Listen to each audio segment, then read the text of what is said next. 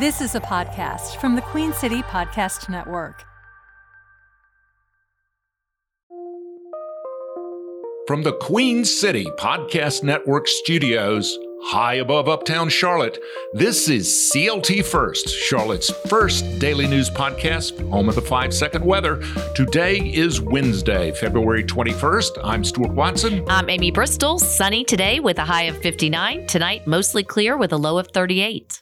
Skyline changes coming to Charlotte. Charlotte City Council has unanimously approved an addition to the former Duke Energy building. This is the one on South Tryon with the V at the top. This is in the form of a giant Wells Fargo sign across the top of the building. There was some resistance to this sign initially as being too big, as it's nearly double the size of the Truist sign in Uptown. Wells Fargo owns this building. Residents of Mecklenburg County have till February 29th to fill out a survey that'll let leaders know where they think their tax dollars should go when it comes to programs and services funded by that money. County leaders say it only takes a few minutes to fill out the Resident Budget Survey for Mecklenburg County's 2024-25 fiscal year spending plan. They say it will allow residents to indicate their priorities for community spending and needs. That survey can be found at budget.mecnc.gov. The Charlotte Area Transit Authority is looking for local artists. CATS is looking to wrap its buses in artwork that celebrates cultural diversity and inclusion. Artists and designers have until March 17th to submit their artwork. Those selected will get paid $4,000 for the work. Artists must be living in and or working in the CATS service area. We're getting closer to the launch of Charlotte's first social district. That'll be where you can legally drink on the public streets. The Charlotte Ledger is partnering with CLT Public Relations and the Plaza Midwood Merchants to host a cocktail party to introduce this idea. It's the only social district so far in Charlotte and opens next month. Find out more at the Charlotte Ledger. And this week, the Charlotte Ledger's Ways of Life honors the life of Fountain Odom. I knew him as a politician, a member of the North Carolina legislature for many years. Most people knew him as a politician and a lawyer, but the Ledger's remembrance reminds us he was a fully formed human being, many sides to him, including harmonica player and beekeeper. Mr. Odom died last November at the age of 85. In a moment, the Charlotte winner at Daytona.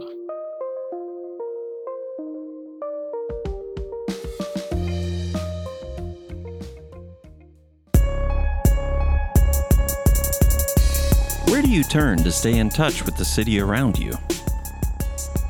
Broadcast news isn't what it used to be, and commercial radio doesn't scratch that itch. If only there was one place you could get it all, when you want, wherever you want, on your schedule. There is the Queen City Podcast Network. Listen to your city on your schedule at queencitypodcastnetwork.com and everywhere you get your podcasts.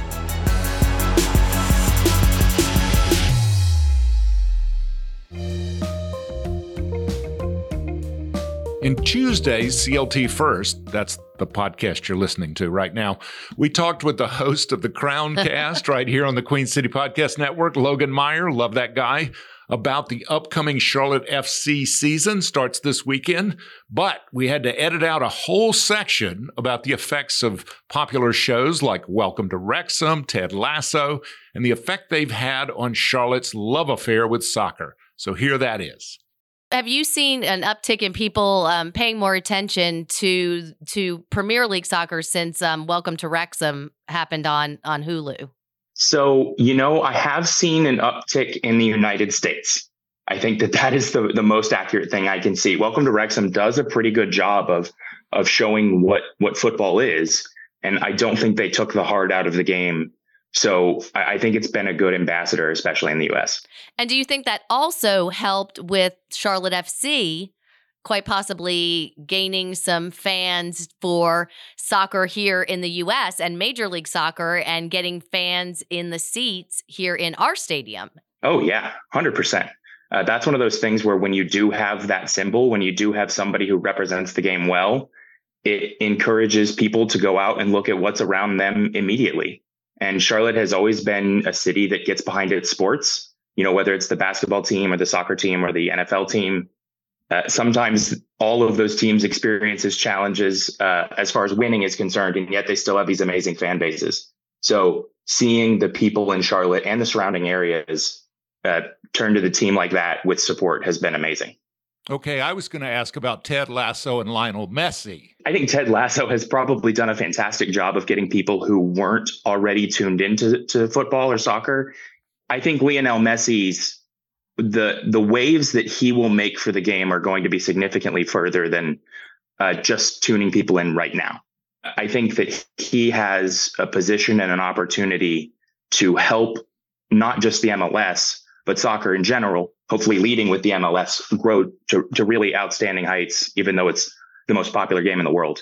So, the effects of Ted Lasso were definitely immediate. The effects of, for me, what Messi has done coming to the MLS could be longstanding and could continue to grow. Now, Stuart, have you seen the new show that's on Netflix, the series called NASCAR Full Speed? I am aware. I haven't gotten to it. It's in the queue. Well, what's very cool is that one of the drivers that's actually featured on that show is William Byron, who's right from here in Charlotte, who won the Daytona 500. That was on Monday, the rain-delayed race. Yes. Well, I have fallen in love with him. Why? Well, one, I just think it's really cool how he got into NASCAR, which is, he started out just driving video games, not driving actual cars. 2, his family is absolutely delightful. And 3, what I think is equally as cool is he actually dates another race car driver's sister. So he dates Ryan Blaney's sister, who just won the Cup Series. So he's trustworthy to date your sister. He's trustworthy enough to date your sister within the NASCAR family. So I thought that's pretty cool. So I just love him. So it was really exciting for me to watch the Daytona 500, more so this year because I had gotten so into the drivers that I met in that documentary. So it was really, really cool. On the third Wednesday of every month, the International House nonprofit celebrates the cultures of Charlotte's international communities. Tonight's event offers an introduction to the culture of South Korea at 6 o'clock at the People's Market on Elizabeth Avenue. Between now and the end of the month, head over to West Boulevard Library to be part of Black History Month's Freedom Ride scavenger hunt. Follow the arrows around the library to learn about the people and places that shaped Black history, not just in Charlotte, but around the world. Along the way, collect prizes, and everyone who competes in the scavenger hunt will be entered into a raffle for a Black History Month gift basket. And we have lots more fun things happening for you this week in the Queen City, tomorrow on CLT First. QueenCityPodcastNetwork.com.